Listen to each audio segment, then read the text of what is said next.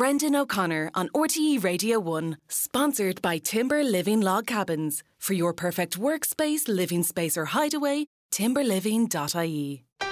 Brendan O'Connor on RTE Radio 1. Of course, Ireland take on Italy in the Six Nations today, and we can go now to the Stadio Olimpico in Rome and RTE's Jackie Hurley, who will be anchoring coverage from there later. Good morning, Jackie. Ciao, Brendan from Rome. Now, that is about the extent of my Italian that you'll get from me on the telly, but it is beautiful here, I can tell you that much. OK, so listen, set the scene for us today in English. So, squad dropping like flies at this stage, but on we go. Yeah, look, absolutely. First and foremost, the Irish have really taken to this place. It's a real party zone outside. People have been here since about 11 o'clock this morning. This is a proper atmosphere. The Italians are up for it, and they've been going really well in the championship.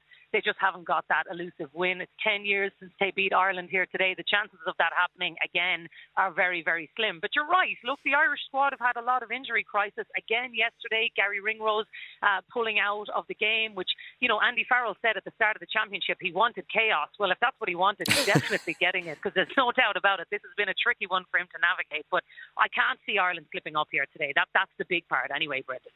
OK. And Johnny Sexton, there in spirit, but won't be on the pitch.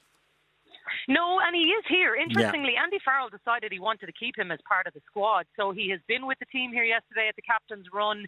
He is very much a part of the squad, steering them around. I think he doesn't really want to take away from Ross Byrne and his involvement, but it is interesting that they've chosen to keep him here, and no doubt about it, Johnny Sexton looms large over this squad. How they do without him is the biggest test of them, because in a World Cup year as well, just to know the depth of this squad, I think that's the other big lesson we're going to get today. Watching Ross Byrne, Craig Casey, those kind of players getting a real chance in a Six Nations game are definitely ones to watch, but how this team goes without Johnny Sexton as well, for sure, is going to be a big, big test of their character. But I have absolutely no doubt about it. I think they have their eyes firmly set now on winning a championship and hopefully a Grand Slam too. And I can't see anything stopping that today here in Rome. OK, and TV coverage starts on RTE2 at 1:30, kick-off at 2:15. The match is also being broadcast on the RTE Player and RTE Radio 1. Jackie Hurley, thanks very much. Ciao. Thanks, Brendan. Enjoy it.